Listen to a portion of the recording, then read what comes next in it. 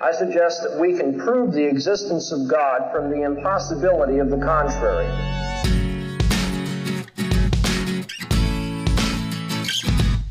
As Christians, we do not give up our intellect.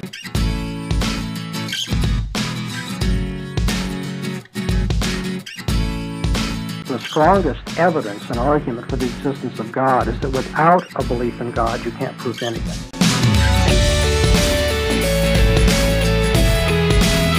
How can the law be material? That's the question I'm going to ask you. I would say no.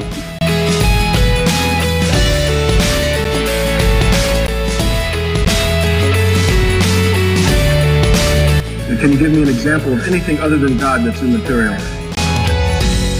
Laws of logic.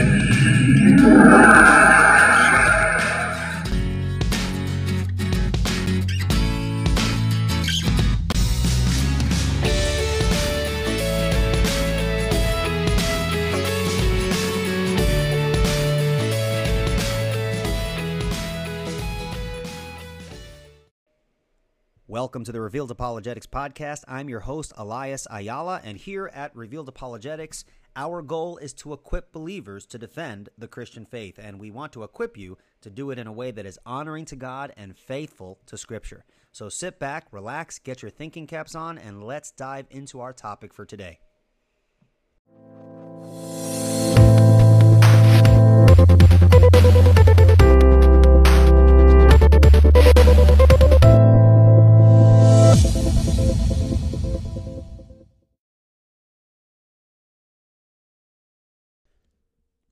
In this episode, I have Dr. James White from Alpha and Omega Ministries, and in this episode, we have a great discussion on the topic of Calvinism, Molinism, and free will. And we kind of cover a wide range of things. Of course, these podcast episodes, while this one goes much longer than normal, these are topics that just cannot be covered in their entirety. There's so much involved in these sorts of discussions that we obviously were unable to go into as much depth as one could. But be that as it may, I think that this episode is a great discussion and definitely a good opportunity for folks to kind of know a little bit about Calvinism, a little bit about the view called Molinism, and some issues with free will and things like that. So I hope you guys enjoy. And here is my interview with Dr. James White from Alpha and Omega Ministries.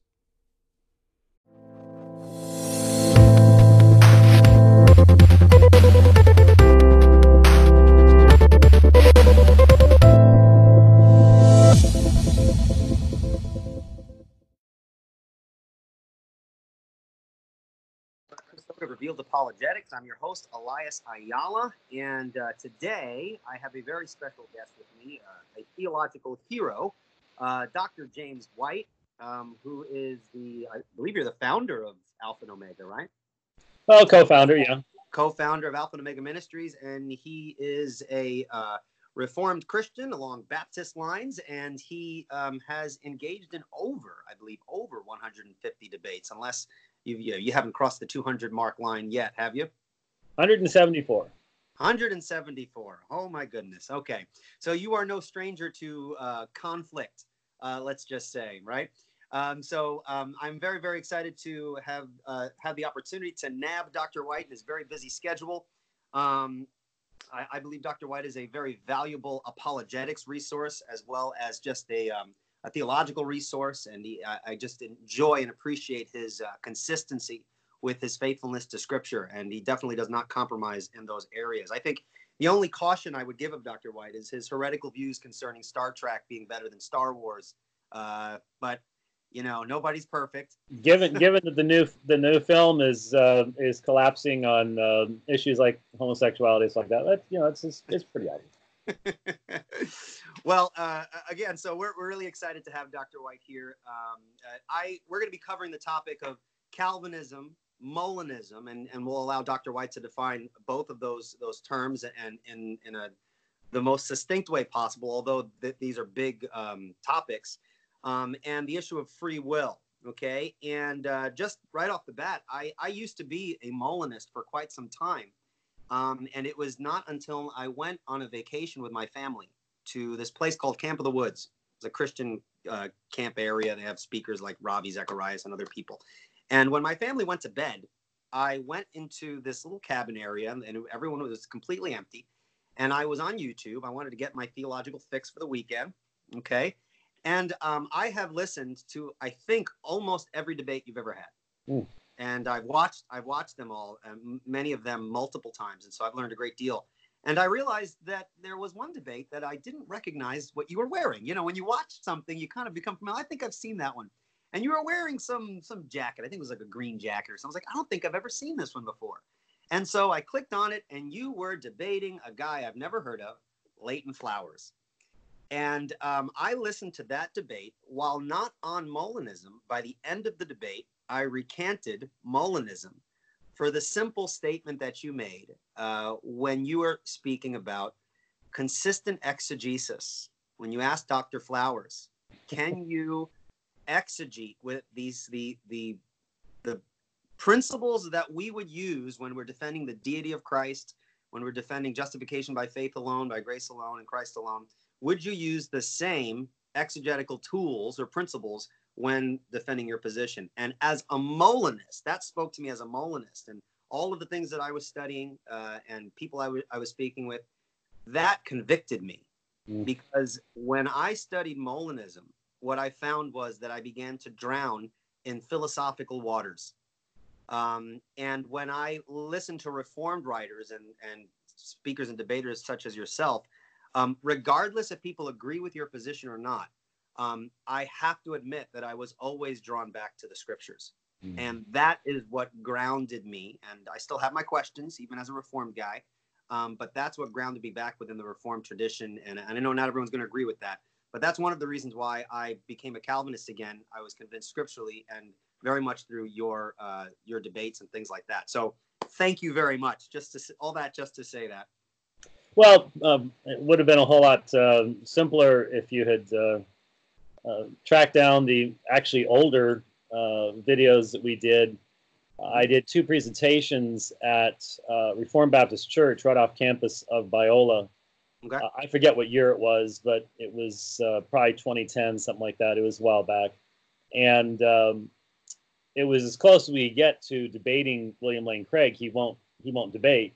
Mm-hmm. We have, of course, offered that, but he says he will not debate Christians. And so it would be extremely helpful, extremely useful to see a debate on these subjects, but we can't find anybody who will really do that that's representative anyways. I mean, when you talk about William Lane Craig, as soon as you criticize his particular perspective, then you'll have people coming back and say, well, you need to read this person or that person. And there's a million different takes on how to do things.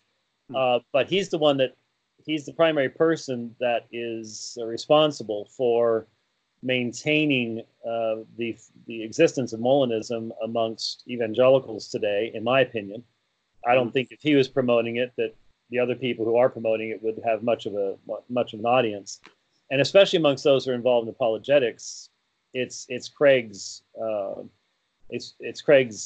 utilization of this system, even though it's primarily fallen out of favor amongst Roman Catholics where it originated. It's his explanation of it and his podcasts and all that stuff. So that's what I've focused upon, has been his understanding of it. There may be people who take other perspectives, but especially when it comes to the issue of the role of middle knowledge in determining what God can and cannot do, what possible worlds he could and could not actuate. That seems to be what I always hear from people. Mm-hmm. And I think there's just a lot of Christians who don't want a black and white choice between God's sovereignty and man's sovereignty. And so this seems to be a way to get around that, to be able to say, well, God is still sovereign. He controls all of the natural stuff, and we don't, for some reason, people don't seem to care if God's in charge of tsunamis. But if he is in actual charge of individual salvation, that's a heresy of great proportion. And I find that very odd, but Molinism allows you to say God's sovereign in the natural realm, but man has the final say. And God may want to save everybody, but he can't because of this magical thing called middle knowledge. And I've not met a lot of people who really fully understood what Molinism was saying. And the problem is a lot of the people that I have met weren't overly concerned that it was never derived from Scripture. Mm-hmm. And William Lane Craig admits that it's not derived from Scripture. He would say that it's consistent with a certain reading of Scripture, but that its origination is not found in Scripture itself. So for a lot of folks, it's just a way out. I don't want to be involved in the never-ending debates, and so let's just go this direction, and that's what they do. Well, let's for folks who don't know what Molinism is, let's actually start with the definition, and then we'll kind of take it from there.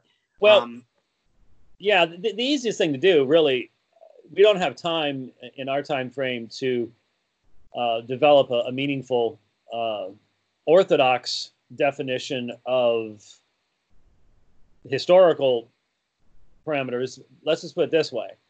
Let's just define what middle knowledge is, because that kind of terminology, most people do not possess the categories to really understand. Why is that terminology being used? Orthodox theologians up to the time of the Reformation, so the early church, into the Middle Ages, had spoken of two kinds of knowledge in God. And it's not that in this instance, again, we're not talking about some type of philosophical categories being forced on Scripture. This is just sort of, if God is who the Bible says he is, then you would have God having natural knowledge. And natural knowledge is the knowledge that he has of himself. So God knows himself perfectly and is the only one who knows himself perfectly. And of all possible actions, so all real actions that he has undertaken, all possible actions he could undertake, God knows what his capacities, abilities, and so on and so forth are, especially in regards to before creation. So he knew what possible worlds he could create, in the sense of how vast the universe would be, or he could have just made a solar system and not made all the beautiful stars and everything else. It's whatever those possibilities were. So that's natural knowledge. And then free knowledge, which is what we would sort of call omniscience, in the sense of following the decree to create. So once he decided to make this universe, then what he chooses to do within it, what all creatures do, what all free creatures do, what all creatures who do not have freedom of will. How many times, I'm a cyclist, and I like seeing videos from Australia where these poor Australian cyclists are out riding, and all of a sudden, out of nowhere, here comes this kangaroo at incredible speed, and just blows the person right off the bike. We wouldn't say that kangaroo has a will in the sense that man has a will, but certainly that kangaroo can interact with mankind and therefore impact what takes place, especially if God wanted to use that guy to bring revival to Australia, and he just got killed by a kangaroo. What a bummer. God's got to start all over again. So you've got issues like that. So you've got natural knowledge and free knowledge, and up until that point, Christian theologians had felt that pretty well exhausted the categories in regards to God's knowledge.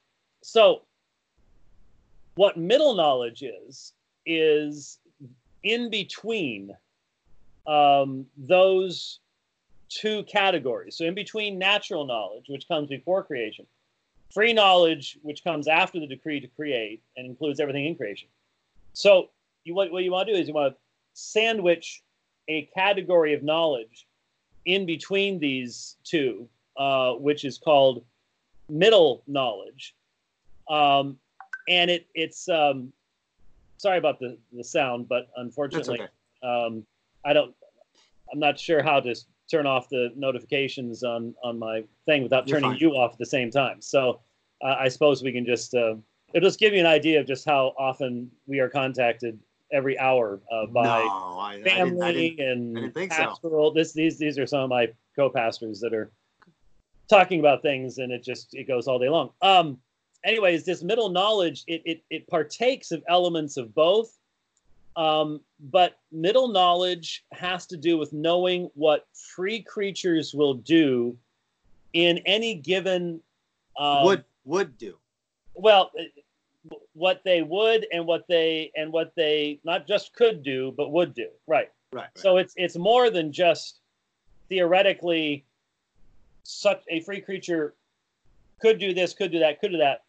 But it actually, and this is where the problem for me is, it actually indicates what a free creature would do, not what they could do, not what their capacities would be. And no matter what you do with that, no matter how would, could, the whole 9 yards, the question when you come to middle knowledge is, when you think of free creatures, when free creatures act, how we act is derived from who we are.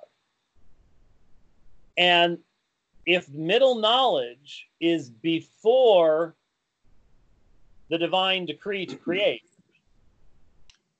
then you can see that in the long run, it's going to limit what God can and cannot do to get to a certain end. If God wants to, the big question is, William Lane Craig's always asked the question, is this the best of all possible worlds? Is God saving the most people that he can? Or really, there's lots of ways that question could be asked. It's one thing to say, is God saving the most people he can? Some people might say, is God saving the best people that he can? Is there anything to that? There's all sorts of questions you can ask, but the point is, middle knowledge becomes a restrainer, because within the Molinistic system, God, having the first kind of knowledge of himself and everything he can do, then having middle knowledge, which does not come from his decree. It's not an act of his will. Where it comes from, that was the primary objection to middle knowledge by the Reformed Orthodox thinkers like Francis Turretin. So if you read Turretin's discussion of middle knowledge, the grounding objection is the primary objection. Where does this knowledge come from? What's its origin? What is its source? Because if it's not found in God's will, then it's one thing to say God's natural knowledge of himself is natural to his being, and so you wouldn't have to look at something outside of God for God's natural knowledge of himself. But middle knowledge isn't about God, it's about God's creatures. And yet it's not found in God's decree. And so it doesn't come forth from God's will. So where does it come from? Wouldn't middle knowledge be, for example, when we take a look at Molinism as a whole, wouldn't it be primarily a view of God's omniscience, right? So it would be an explanation of the nature of his knowledge.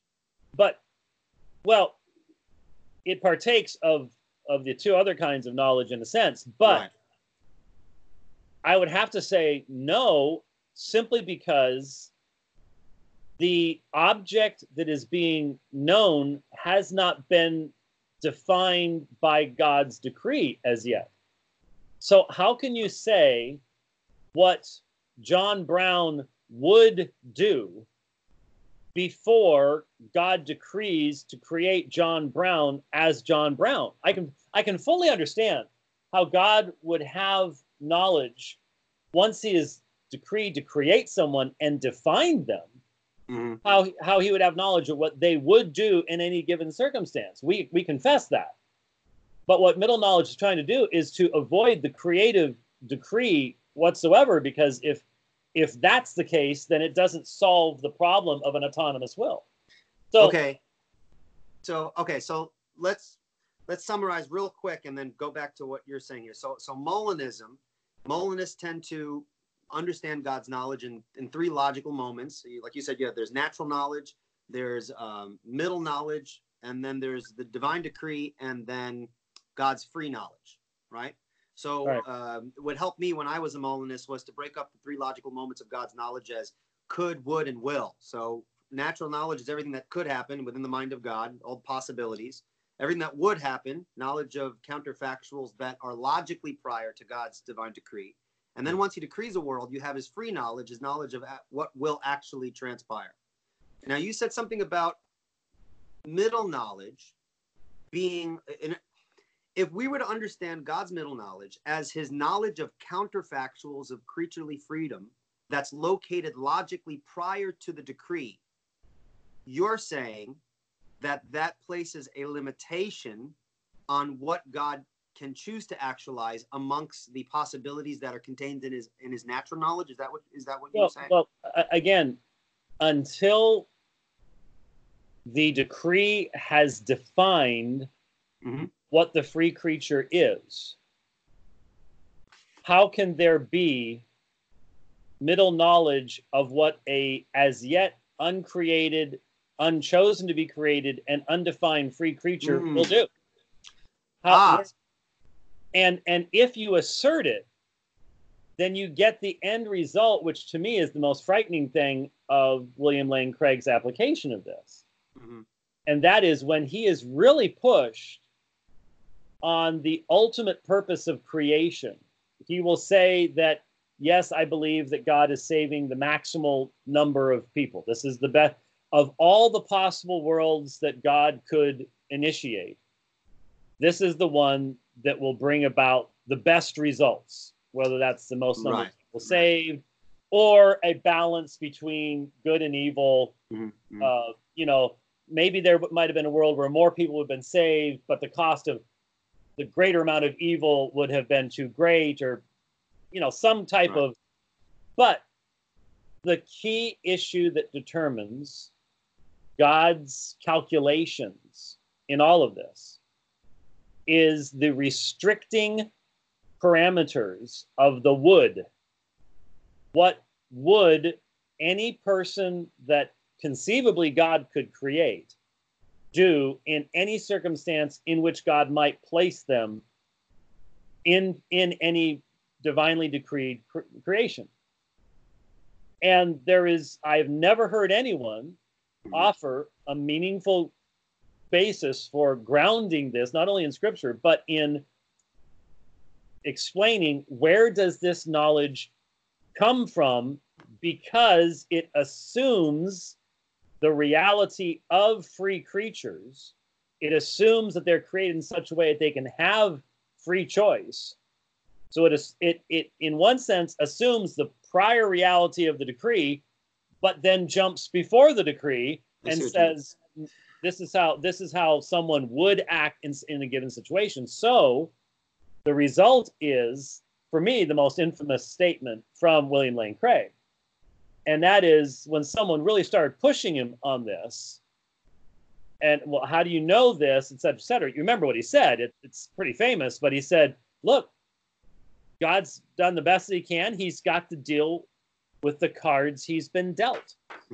Now, hold it right there, because I want to address that issue, and I think that's a great point. But I think what you touched on before is really important, is that if God's counterfactual knowledge of creaturely, if God's counterfactual knowledge of his counterfactual actions, it's so hard to talk about. Wait a second, I got this here. God's counterfactual knowledge, if his counterfactual knowledge of creaturely free acts exist logically prior to the divine decree, what you're pointing out is that if they're logically prior to the decree, how can they have any truth values, since there is no defined essence and nature of who these people are independent of a decree? So you have to have a creature to know what a creature is going to do. The creature has to have a particular set of characteristics. Sure. There has to be a context in which choice can even be made. What if we lived in a different universe that has different physical constants? There's going to be different choices that can be exercised. There simply isn't any way to just grab this element of knowledge and pull it out of the third moment in the Molinist system, in the classical, the second moment, and push it out of the way. For what reason? There's only one reason. I mean, let's just be honest. The fundamental reason why anyone would even try to do this, and we haven't even talked about any type of scriptural foundation for any of this, because there really isn't one. But even if the few things that have been suggested, the whole reason is to find a way around the sovereignty of God in relationship to the will of man. It is a way of seeking to defend the idea of the possibility of an existence of multiple autonomous wills. You've got God's autonomous will, though I would argue that if he cannot, William Lane Craig would say there was no, God could not create a universe in which all people would be saved. Even though it was his desire. But I think it's important to recognize also that his application of that is not a necessary component of Molinism. That's just a specific application that he makes. Not all Molinists would hold to that specific understanding. You have a flexibility within various Molinist perspectives where they apply it, in some cases, more along lines of like an Arminian view, or some do it more lines of a Reformed view if they're doing it consistently or whatever.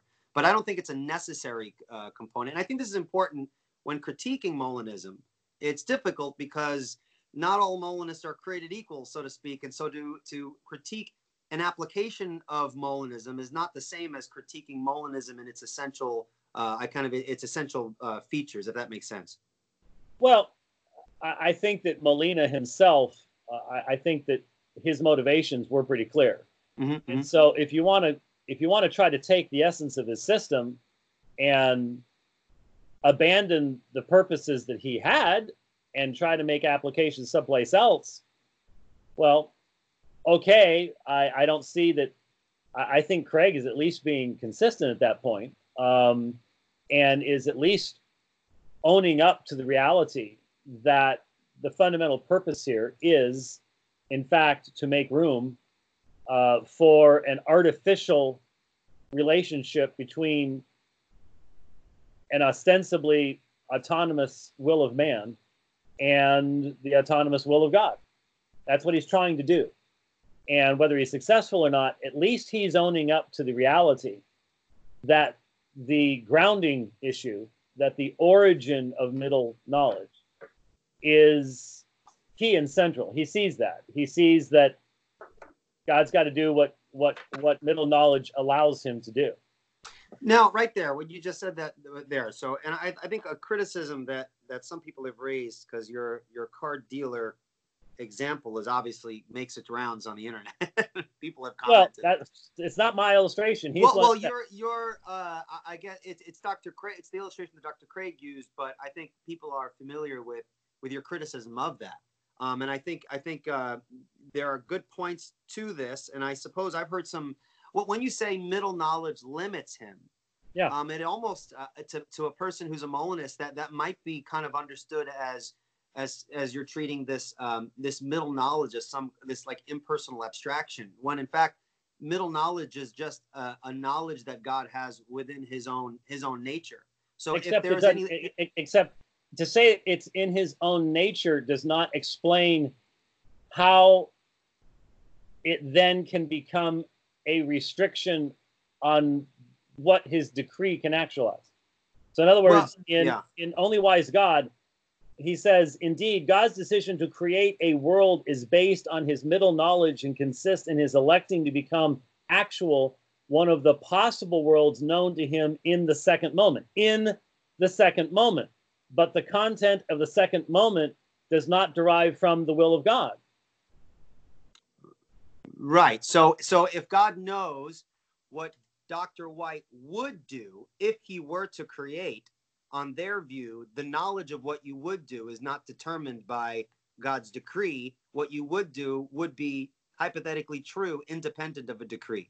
And if it serves and God's independent purpose, of God's will. If it's right. independent of the decree, then it's independent of God's will. Right. I And gotcha. and my whole point is all of creation exists because God wills it to exist. And once you slide open the door to anything that is defined by something other than God's freely choosing to define it that way, you now have a limitation. And that's what electing to become actual one of the possible worlds known to him where?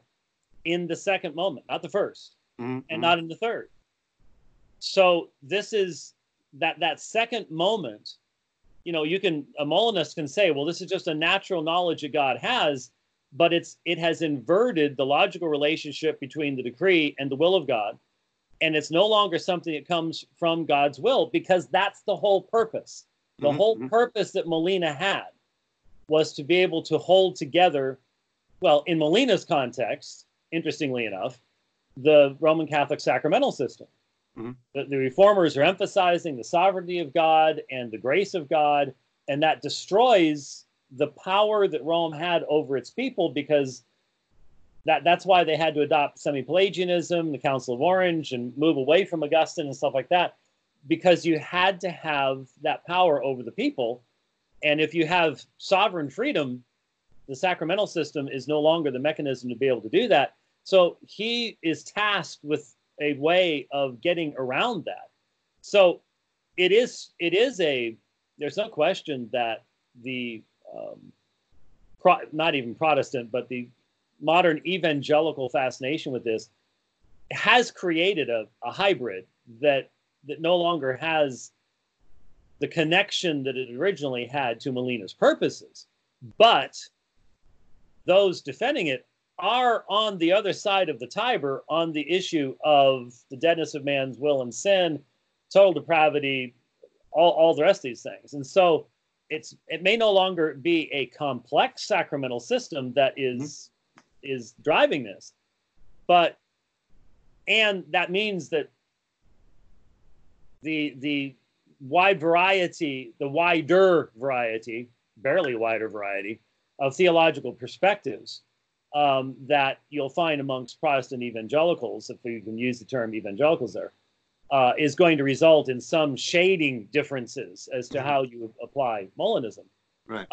But the key issue, I think, remains the same, and that is the volitional element of God's choice to create as he created, to give gifts as he gives gifts, and to save whom he saves, is what is offensive. And therefore, the whole idea, again, comes down to from whence does that middle knowledge come? You can say it's a natural part of God's being, but given that it assumes the reality of free creatures, it is assuming that God has chosen to create in the first place. I don't see, if you can explain how Molinist gets around it, I'm willing to hear it. Yeah, that'd be a good. I have a. Well, you're a Molinist. So how does the Molinist get around the reality that to know what a free creature would do requires that free creature have sufficient definition to have the qualities of choice? Yeah, I think what you're asking, basically, you're bringing up the grounding objection. What grounds these things? And I think I'm not aware of the answer that they're giving now. But I remember reading in Keith Lee's book, Salvation and Sovereignty, where, and people can correct me, it's been a while since I actually held this position, but he was almost okay with saying, I don't know. If God is omniscient, his omniscience, I don't see why his omniscience couldn't include him having knowledge of counterfactually. But see, that's why I stopped reading Keith Lee. I'll be honest with you. You asked me about it when he got, because I wanted to know. This is where the rubber meets the road. This is where the issue is. This is what I honestly believe is the fatal objection. And when you get to this point, Keith Lee was like, Yeah. go read the other guys. And I'm sort of like, well, fine. I read the other guys, and there's two problems. One is the biblical problem from my perspective. Sure. There's nothing, no biblical author and no Christians for 1,500 years ever thought of anything like this. I mean, and what's interesting about that is, as you know, especially in the early church, you had a lot of people that were very, very deeply influenced by Greek philosophy. It's a time period where the canon of Scripture isn't even completed yet. As far as, I mean, you've got Justin Martyr creating theology with a minimal canon available to him. Yeah. You got to give somebody like that credit for being as orthodox as they were. How many of us would be even semi-orthodox if we only had, say, a third or a half of the New Testament canon that we have? And all the people who've come before us to keep us from getting silly in our theology. So that means that they were really deeply influenced by Greek categories of thought, which would not flow along the lines of the Old Testament's testimony of one God, sovereign creator over all things. That there was a strong element of human autonomy. Even though you had the gods were under the control of the fates too, and all the rest of that kind of stuff. So it's not like the natural human tendency for the exaltation of the will of man would have been the primary thing. And despite that, you still don't have Molinism until Molina. Some people argue some Anabaptists came up with. Two things real quick. I think if we were to ask a Molinist, I think the primary reason why they find this reconciliation helpful is not so much, and obviously is part of it, not so much to give man autonomy for the sake of autonomy, but they see it as protecting perhaps the goodness of God, right? Whether they do that effectively or not is that's where we would disagree. It's not even so much effectively. I do hear that. I do hear, because that's an important piece. I do hear that people say that. The problem I have with that is, when you say you're protecting the goodness of God, are you really protecting the goodness of God, or are you protecting your mechanisms that you've always used traditionally to understand what you think is God's goodness? You're basically making an argument that if God is truly sovereign over human affairs, then he can't possibly be good. And there's just so much in Scripture. Mm-hmm. I mean, how do you apply that to the flood of Noah? Mm-hmm. I mean, we don't know the names, but there was a huge human population that God wiped out. We don't know the names of the people in Sodom and Gomorrah. We don't know the names of all the Amorites that were wiped out when the children of Israel came. It just strikes me that when you talk about defending the goodness of God, it's the same mindset that ends up turning the Old Testament into mythology, or you know what's happening right now, where they're evangelicals who are basically saying, yeah, I don't think all that happened. I think Noah's flood was a local flood, and I don't really think that this happened, and they didn't really wipe everybody out, and they're finding ways around this stuff because we're defending the goodness of God. Mm-hmm. And so when I hear people saying that, I go, well, okay, for some people that might be the case, but in reality, it seems to me that you have an idea of what God must be to be good, rather than deriving what the goodness of God should look like from looking at what God did. And so it seems to me that Jesus, if we want to use him as our go-to here, read the Old Testament text in a pretty straightforward manner. And this idea of the modern Western idea of the goodness of God, but leaving that aside to say, well, I think they're trying to defend the goodness of God, but they're doing so by removing the key element of volition from God's choice. Because if, again, electing to become I'm just using this as a quotation. I've got plenty of others, but it seems. So his decision to create a world is based upon his middle knowledge and consists in his electing to become actual one of the possible worlds known to him in the second moment.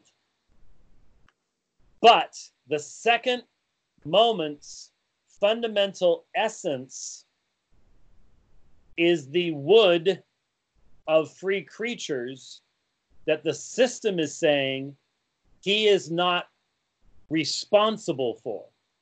Right? Would a Molinist say, and we'll let you be the Molinist here. I am not a recovering Molinist, so you are. So, well, I wasn't an expert in Molinism, but I don't know that there are almost any who are. That's the problem. I know they're in their own version, but then they always say it's different than somebody else's. And Molina's been long dead. So okay. I know a couple who are experts, but would the Molinists say that the wood knowledge of middle knowledge is based upon God's volitional choice as to how he is going to create to glorify himself? I'm sorry, I don't. Even if someone said yes, I'd go, how? How does that work? Because logically, as far as I can understand it, if middle knowledge is to function as it does in Molinism, it has to have an origination outside of the will of God to create you in such a way that you would have certain characteristics so that you will act in a certain way. Because once you get to the idea that God makes you so that you'll act in a certain way, now you just got puppets, and the whole idea of middle knowledge flows out the window, and it doesn't accomplish anything.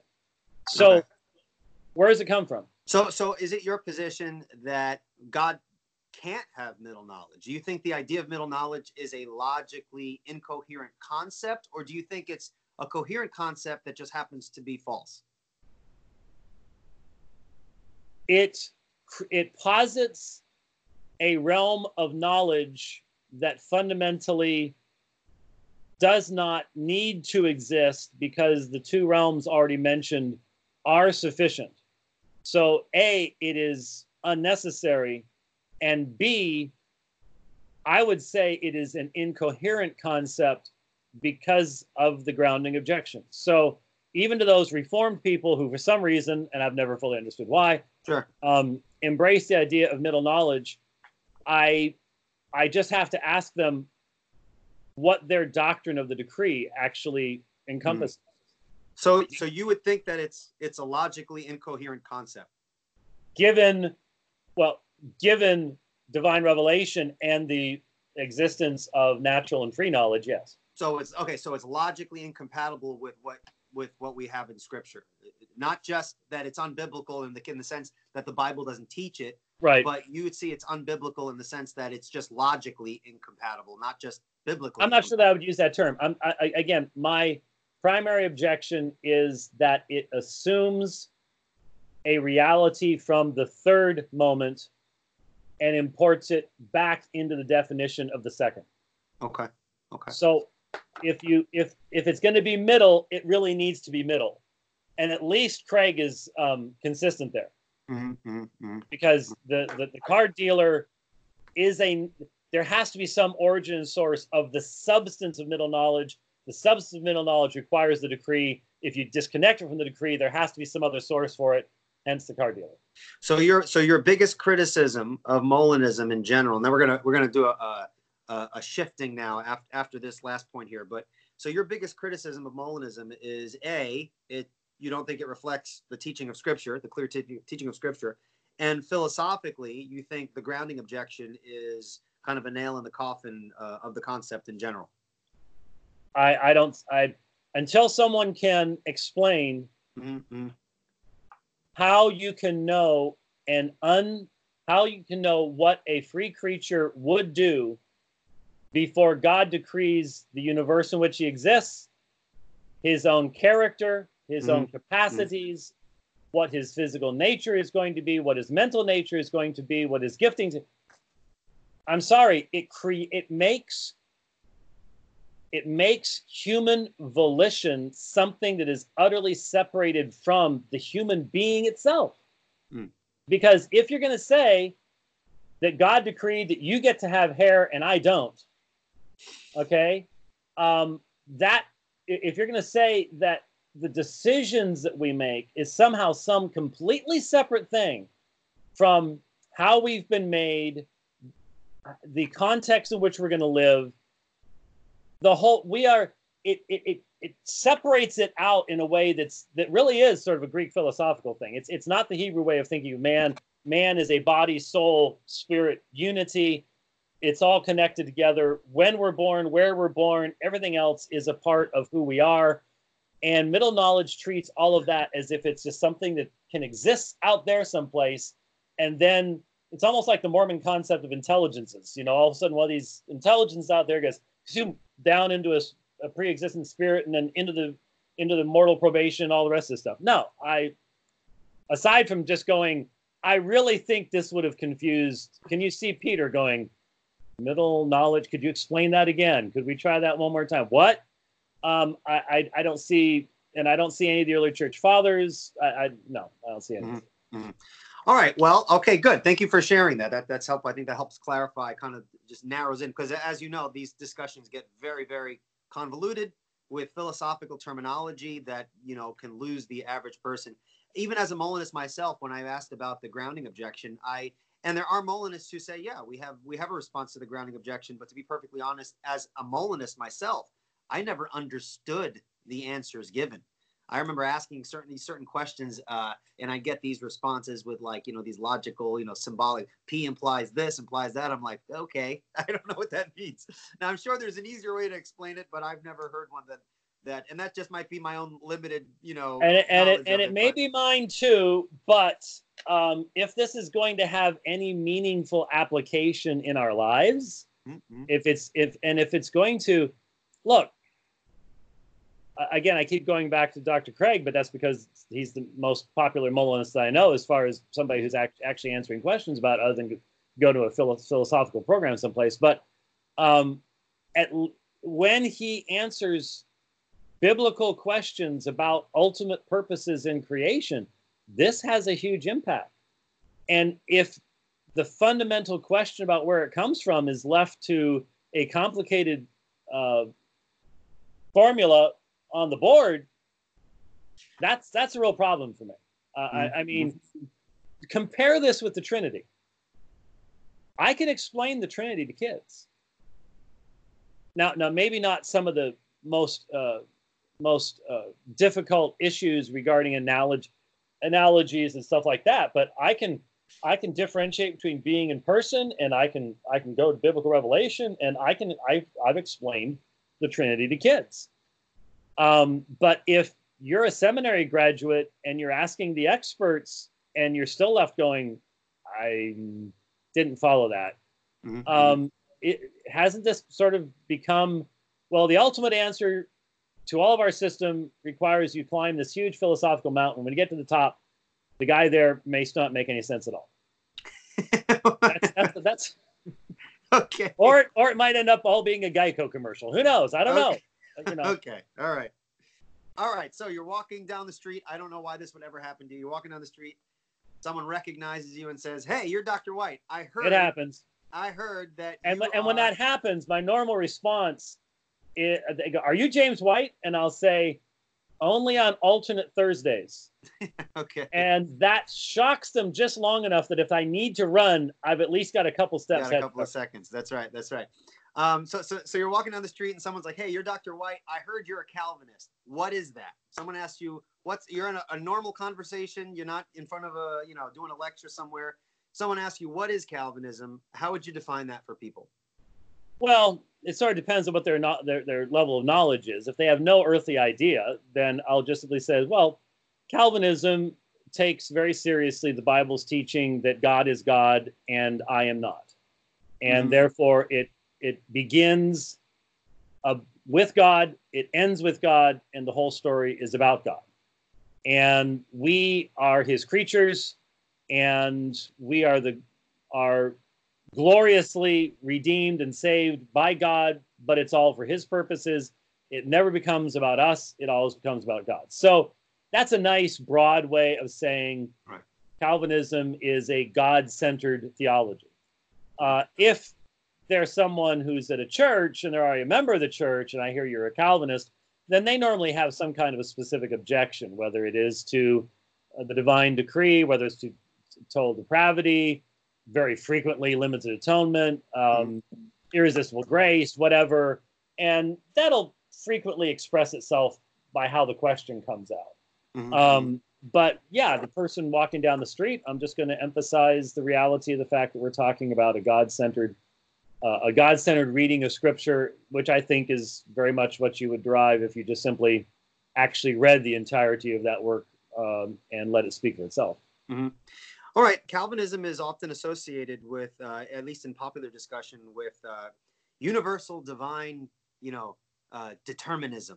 And this idea of determinism, a universal determinism, has kind of a negative feel to it when people hear it. And you have this idea of puppets and, we don't have free will and all these other sorts of things.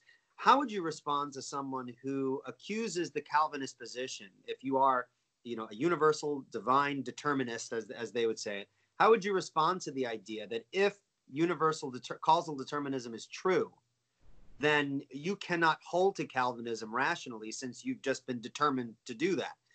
If you're a Calvinist, you were determined to interpret Scripture that way. If you are a non-Calvinist, you're determined to interpret Scripture that way. It really just has this kind of self-refuting, foundation that even if it were true, you couldn't know it to be true because you're just determined all the way around. How would you respond to that very common objection? Well, it's common, but it's not well thought out, because it assumes that we are saying that we as creatures can have knowledge of God's divine decree, that we can think in the same categories in which he thinks. It ignores the reality that God has made us to exist within time. He does not reveal the future to us. He does not reveal the contours of what that divine decree are, and that he judges within the context of that created order. And so issues regarding justice and righteousness and the propriety of judging for sin and willful disobedience, all the rest of those things, which are very, very important. That's theodicy. That's the justification of God. That aspect of that kind of objection, I think, is the most important, because it's what Scripture addresses. Right. It's what Scripture addresses in Romans 9. It's what Scripture addresses in Romans 3. And so I wish that were normally the objection, and it often is. But the objection, the way that you were expressing it, was more of a emotional, feelings-based, well, I'm just determined, if that's the case, then I'm just determined to believe this, and you're determined to believe that. And if you push that far enough back, what the person is saying is, unless you have creaturely autonomy and no decree at all, there can be no reality to anything that God does in time. That's fundamentally what's being said, is if God has determined to act in time in a particular fashion, then that cannot have any reality. And my fundamental response to that is not one that will work for a non-Christian. If I'm talking across the aisle to a Muslim, there's a step that has to be established before I get here. But for a Christian, I say to that assertion, well, what happens in time can't really be real. You're just determined to do what I do, and and I'm determined to do what I do. That fundamentally destroys the reality and importance of the actions of Jesus in the incarnation. But wouldn't they say that that's the point? Wouldn't they say that that's the point? That if that's your position, then it would destroy the reality of what actually happens in time. I'm saying that that's the fundamental refutation of their entire argument, is that if the God-man entered into time, and Christians believed, Acts 2, Acts 4, that what took place in his life was absolutely predetermined by the predestining hand of God. But that did not keep them from recognizing that in Acts chapter 4, what Herod did, what Pontius Pilate did, what the Romans did, and what the Jews did, they actually did. They didn't go, it was just all decreed, so whatever. No, they are praying for protection. They recognize that every one of them acted as creatures who will be judged on the basis of the desires of their hearts. Mm-hmm. They saw that what takes place in time in Jesus' ministry, his death, burial, and resurrection is vitally important. And they didn't see this contradiction, this idea. They didn't see it. So, but we give pushback because we know this is these kinds of conversations. There's the back and forth. But what about what? So it is true that they didn't see it that way. They're in time. They're making decisions, out of just decisions, and they assume, hey, I'm making this decision. But couldn't someone kind of look at it from kind of a meta perspective?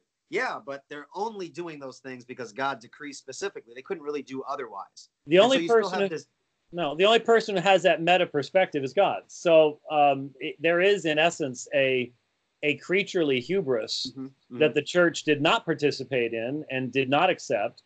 The very fact that they are praying to God to protect them and to allow them to be used to his honor and glory demonstrates that, in the one hand, they profess God's absolute sovereignty in what has taken place in Jesus.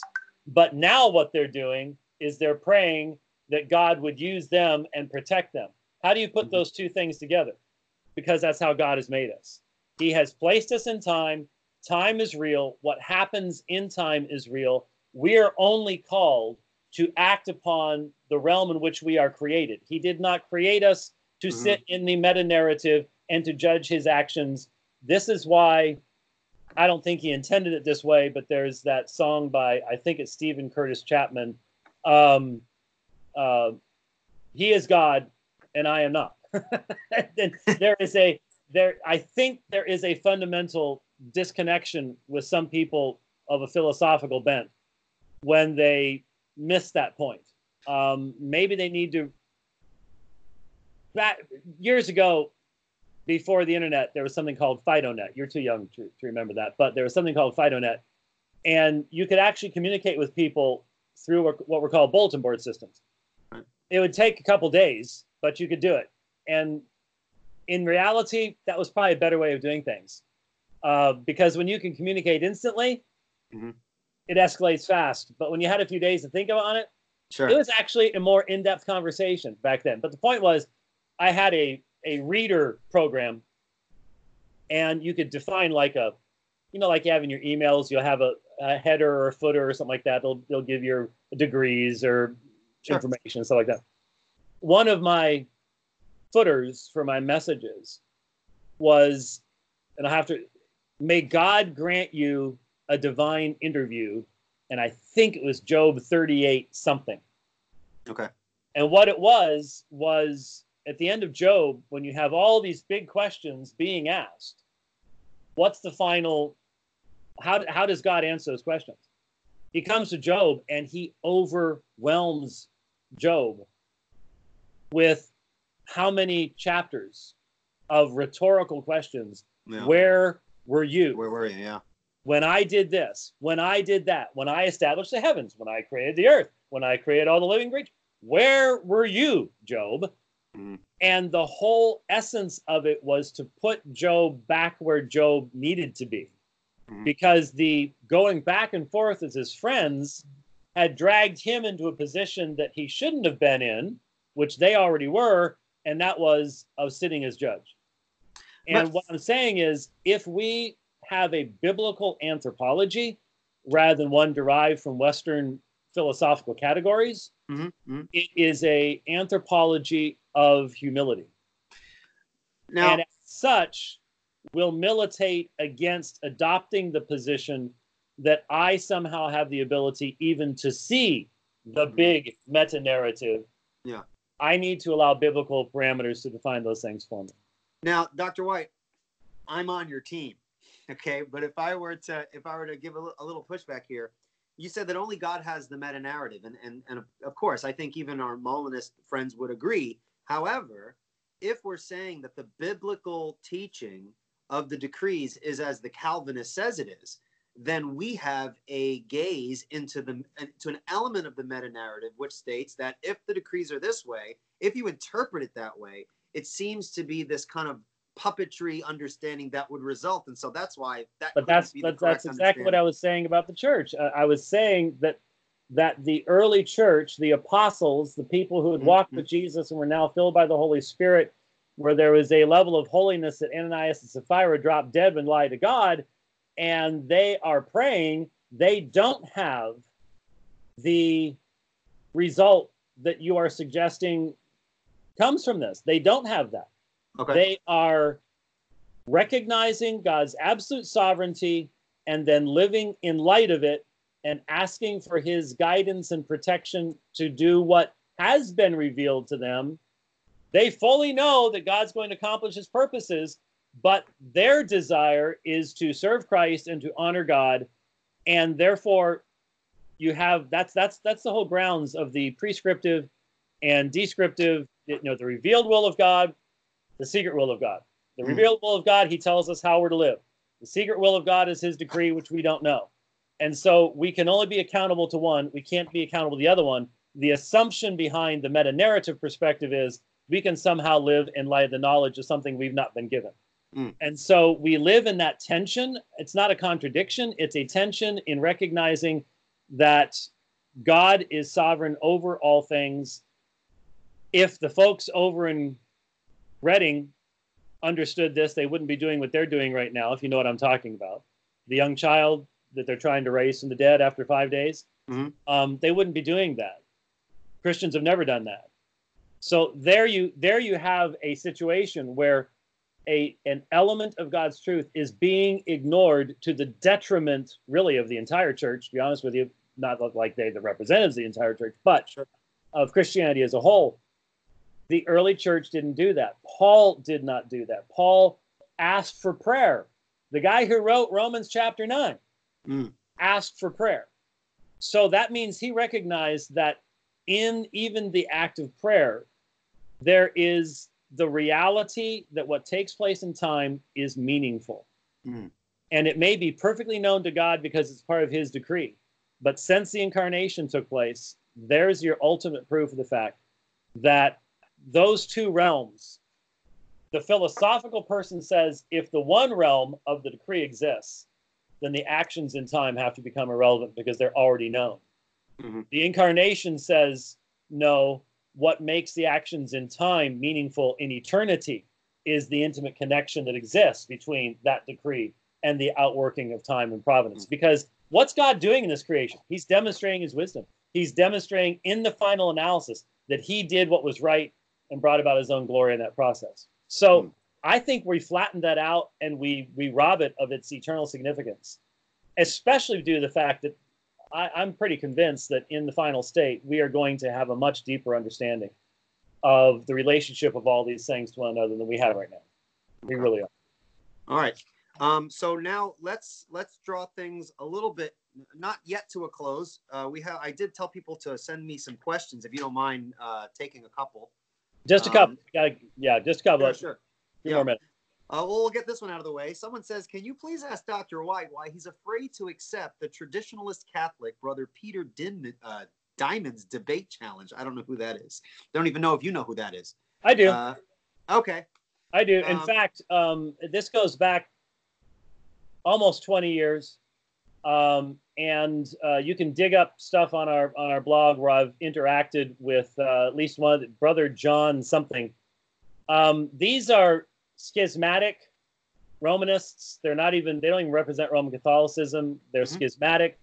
These are the guys literally who are living in a monastery someplace that have gone through hours of dividing line videos and frozen me in positions where they'd capture my hand to indicate satanic signs and stuff like that. These people are nuttier than a fruitcake. Okay? And so I just don't take them seriously because no one else takes them seriously. When Rome doesn't take you seriously, I'm not going to take you seriously either. By the way, every critique of anything you put out has a thumbnail in the most unflattering way. Possible. Some people do that. Yeah. Sometimes it's natural and other times, there you go. So. All right, let's move on from there. Someone's asking, did Adam and Eve have libertarian free will? I would prefer using the term, were they autonomous creatures? And as the late R.C. Sproul put it very, very well, God has free will, I have free will, when my free will runs into God's free will, I lose. So they had creaturely free will, but I believe there's only one autonomous will in the universe, and that's God's. And they had creaturely free will. But the nature of that free will, we don't know a lot about. And some people have tried to speculate about it, like a man named Jonathan Edwards. And even a huge Edwards fan, like John Gerstner. I mean, John Gerstner lived and breathed Jonathan Edwards. But even John Gerstner said that because Edwards didn't do what Calvin did, Calvin said, when Scripture makes an end of speaking, we must make an end of speaking. Right. Edwards went beyond that. And as in the attempt to plumb the depths of what the nature of Adam's will would have involved. Mm-hmm. And even Gerstner said the great man found himself in complete self-contradiction. Mm-hmm. He became trapped in complete self-contradiction. Because when you think about it, we have two chapters, and the purpose of those chapters are not to discuss the nature of Adam's will. Right. So you can only derive a very small amount of information from those two chapters, and maybe, you might be able to go to another text of Scripture and imply something, but that's not enough to answer the kind of questions that a lot of people want to ask. So you would say, so if someone were to just press real quick, so did Adam and Eve have libertarian free will?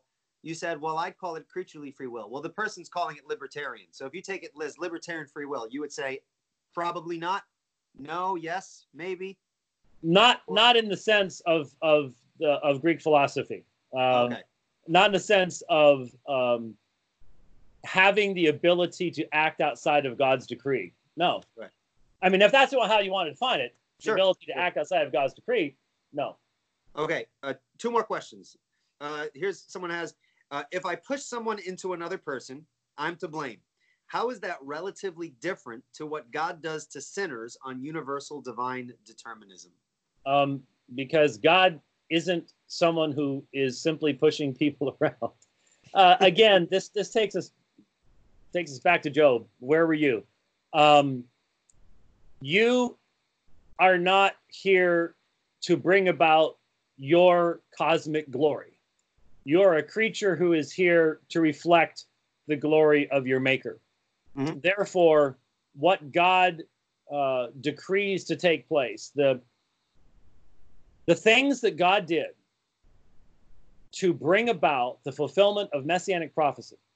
Think about it. It happens to be the week before Christmas. And I was just speaking, I think on the last dividing line, about Micah 5:2. And when the Magi come to Herod, and Herod asks the Jews, where is the king of the Jews to be born? What did they say? Bethlehem, Micah 5:2. Those words have been written hundreds of years before. Now let's just ponder for a second. How many free creaturely choices had to be undertaken in the proper order, in the proper relationship to one another, to bring all the people to Bethlehem at that time in that way? Bethlehem still has to exist. The Romans could have wiped it out long before then. If some Roman general hadn't liked what somebody did that lived in Bethlehem, there may not have been a Bethlehem for there to be a fulfillment of the messianic prophecy in, right? We could have had interruptions in the messianic line leading to Jesus. There's a millions and millions of possibilities that could have taken place. And yet Christians take as a given that these prophecies exist. And in fact, after the death, burial, and resurrection of Jesus, what's the first thing Jesus does with his disciples? He gives them a Bible study on how they should have known this. But because of the hardness of their heart, they wouldn't listen to what the prophets had said. So I just simply stand back and go, as a Christian, do you hear what your own scriptures are saying? Mm-hmm. Do you see the sovereignty of God that is behind stuff that you accept as an absolute given. You couldn't know Jesus was the Messiah outside of those fulfilled prophecies. And yet those fulfilled prophecies mean God is active in human history, and in such a way that if they were to fail, then, as Jesus, when in Isaiah chapter 43, God says to the people of Israel, before it comes to pass, I'm going to tell you it's going to come to pass. So when it happens, you may believe and know that I am he. Jesus quotes that of himself in John 13:19 about Judas. Mm-hmm. So what do you do with Judas? Couldn't Judas have done something other than what he did? Or is he the one exception? See, there's just, again, it depends on whether you start with a biblical perspective on the fulfillment of history or a man-centered one. A man-centered one isn't going to make any sense out of Scripture. Last question, and it's a practical one. Not that your other answers weren't practical, but what kind of advice would you give to Reformed folks who are dealing with Molinist friends within a context of a respectful dialogue, not some of the garbage that goes on online, but you kind of have a friend, you guys could openly discuss these kinds of things. What sort of pieces of advice would you give to Reformed folks as to how to respond to a Molinist position within kind of a casual conversation? Well, I found a right cross to work best initially. If they don't see it coming, that might work. then it's always the best. No.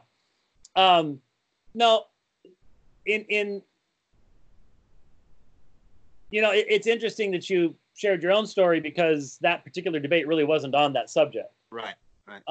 But what works for Reformed theology as a whole, and I realize there's some people who consider themselves Reformed who would also believe in middle knowledge and stuff, but what works for most people is pressing them to believe all of Scripture. I mean, it's funny, I'm sure you've heard on Radio Free Geneva, one of the quotes that we have in the opening theme song is Leighton Flowers. And I'm asking him, are you using the same method of exegesis for this that you would use for the resurrection and the deity of Christ? And then there's a brief pause and he goes, no. Well, no. So sort of like, there you go. That was the end of the debate as far as I was concerned. We were done. That's what you push people for. I think you can very positively say to people, we honor and glorify God when we seek to be consistent in how we handle his word and be obedient to his word and the exegesis of his word. And if the Spirit of God brings conviction that that's what I need to do, that I need to use the same arguments in this area that I use in every other area, you can't bring that conviction. You can't do that, but you can display it. You can regularly live it out, and you can encourage someone along those lines, but you can't really force anybody. Yeah. So, those were all our listener questions. And before I let you go, I'm going to try and sneak in just a personal question for me, because it was very difficult to get you because you're such a busy guy. So I figured let me just sneak in one of my own questions. I'm married and I have 3 kids. I am busy all the time. My primary way of learning is through audio. It's just difficult. And I would imagine your schedule is far more packed than mine is. I don't have kids, but my grandkids are hopefully going to be moving to Phoenix next year. So awesome. Maybe we'll be really even more busy. Right. How do you go about planning your day? Are you very structured in what you're doing the moment you get up, or do you just kind of study when you just have a moment and you go to your office, or? Well, it really, really depends. I travel so much. I flew 165,000 miles this year. So, that does a lot. And so honestly, these days for me, what do I have coming up? When am I preaching next? What's my next trip? What's my next debate? Where am I in working on CBGM for my PhD project? It's what's the weather going to be like? Am I able to, my plan on Saturday is an 80-mile bike ride with 3,000 feet of climbing. So I need to find some time to get a couple of audiobooks or debates. I've got to sit here and look at my spring schedule. Right. I've got G3 coming up. I'm going to be speaking in New York right afterwards. So I have to be thinking all that type of stuff through as to what I'm recording from my Kindle to MP3 to throw on my phone to listen on my Bluetooth headsets while I'm riding on the bike for an 80 mile, because an 80 miler is going to take minimally at best 4.5 hours. So that's at 1.25 on the speed. You can get through, almost a full, decent length book. When you're listening to stuff, though, I mean, don't you take notes? I mean, you can't take notes when you're riding a bike. Is it just let it absorb you? No, well, of course, it's not ideal, but it is getting two things done at the same time. So it's how I've done it for years now. Mm-hmm. If there's something that I really, really, really, really, really want to remember and take note of, I'll stop.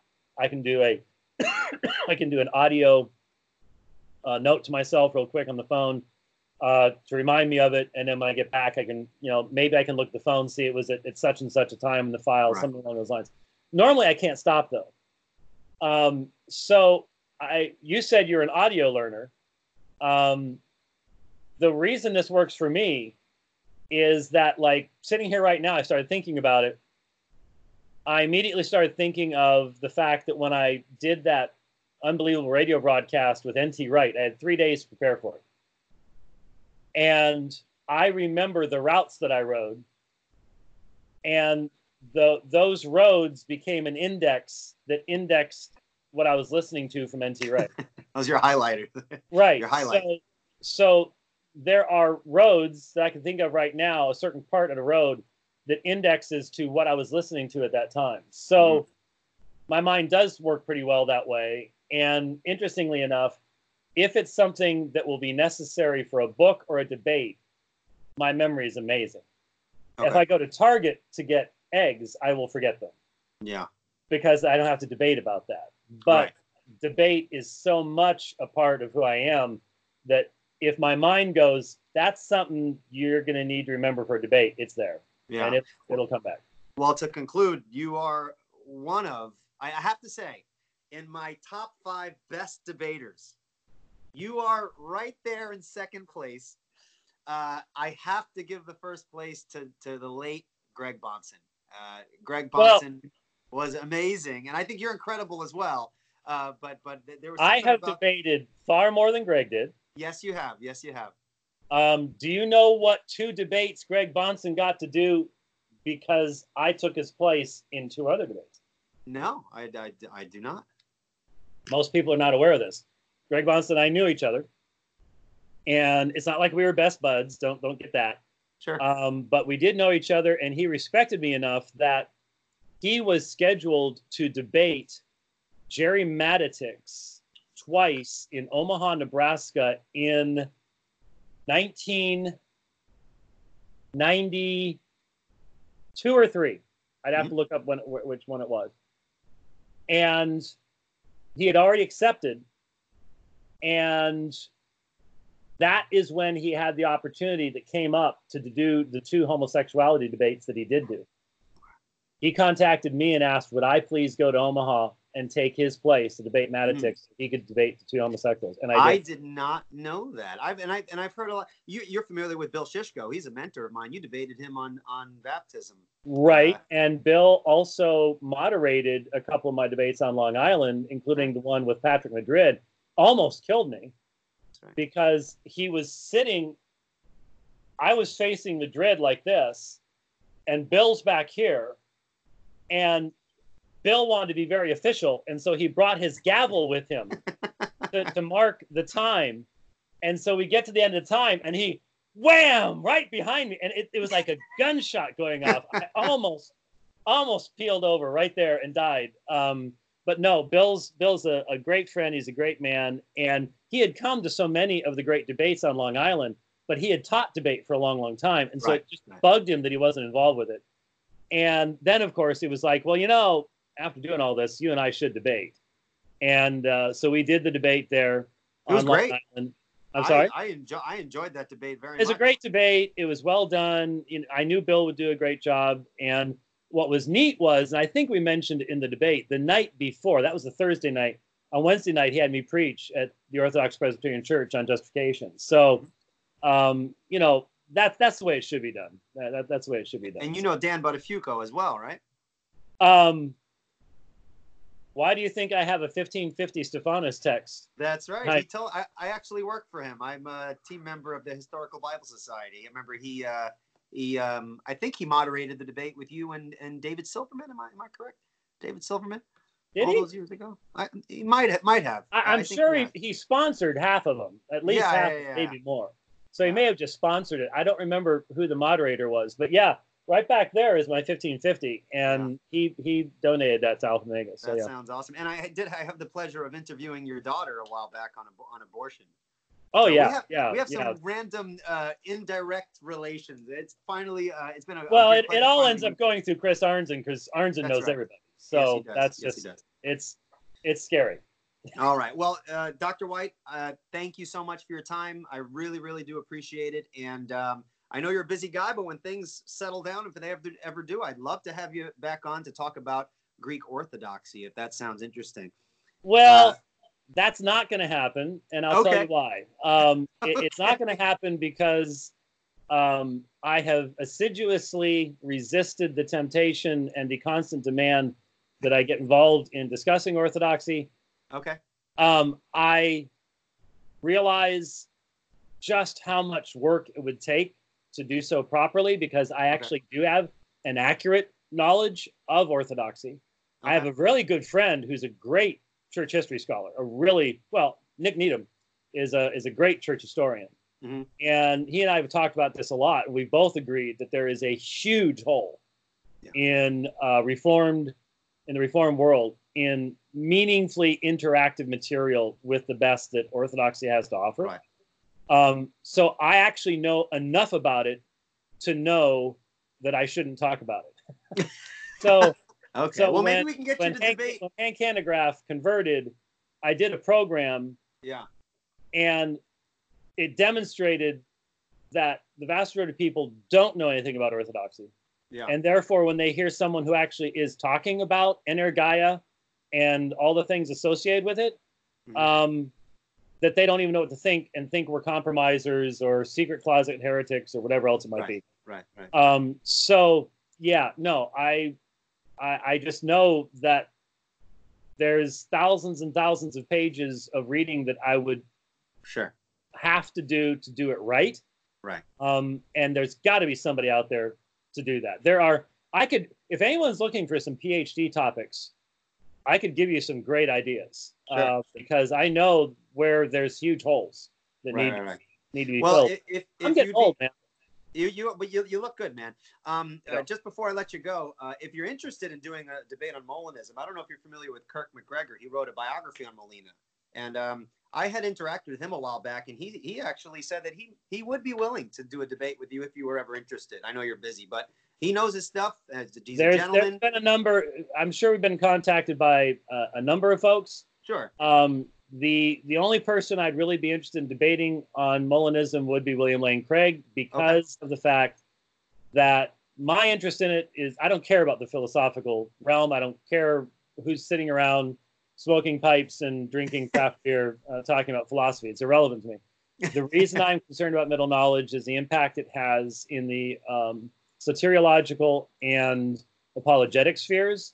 And almost everybody that I encounter who says, "Oh, I'll debate that," they're just in it because they're into philosophy.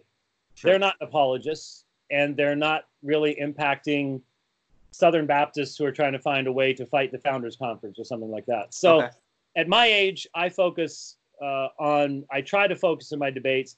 If they're evangelistic debates, like many of them with Muslims are, I will repeat topics, because it's going to be a new audience that's going to hear it. And if I'm reaching out to Muslims, great, fine. But subjects like that, I'm trying to focus upon now as I'm approaching 200 debates. Stuff that will have the longest, meaningful, and widest audience, things like that. Because I'm getting to the point in time where I have to be thinking about, what am I going to leave behind? Yeah. My oldest granddaughter will turn 10 tomorrow. No, today. Happy birthday, by the way. Your birthday was the other day, right? Well, my birthday was 2 days ago. Clementine and Cadence have birthdays today. So one thing I need to do is get on FaceTime and say hi to them. My wife's up there. I'll be up there next week. But anyways, the point is, I really do try to choose debates that are going to have that kind of a long-term. Gotcha. But anyway. Gotcha. Well, thank you very much for your time. I really do appreciate it. And this concludes our interview. Let me just stop the recording right now. Thank you very much for listening to the Revealed Apologetics podcast. If you have any questions that you would like me to cover in a podcast episode, please email them to me to revealedapologetics@gmail.com. Also, we very much appreciate your prayers, and if you wish to support Revealed Apologetics financially, you can by doing so. We have a PayPal account set up. You can help us out financially at paypal.me/revealedapologetics, paypal.me/revealedapologetics, and that would be greatly appreciated if you were able to help out financially. If not, we definitely would appreciate prayer. Once again, if you have any questions that you'd like me to cover, revealedapologetics@gmail.com. Thank you so much for listening. Take care and God bless.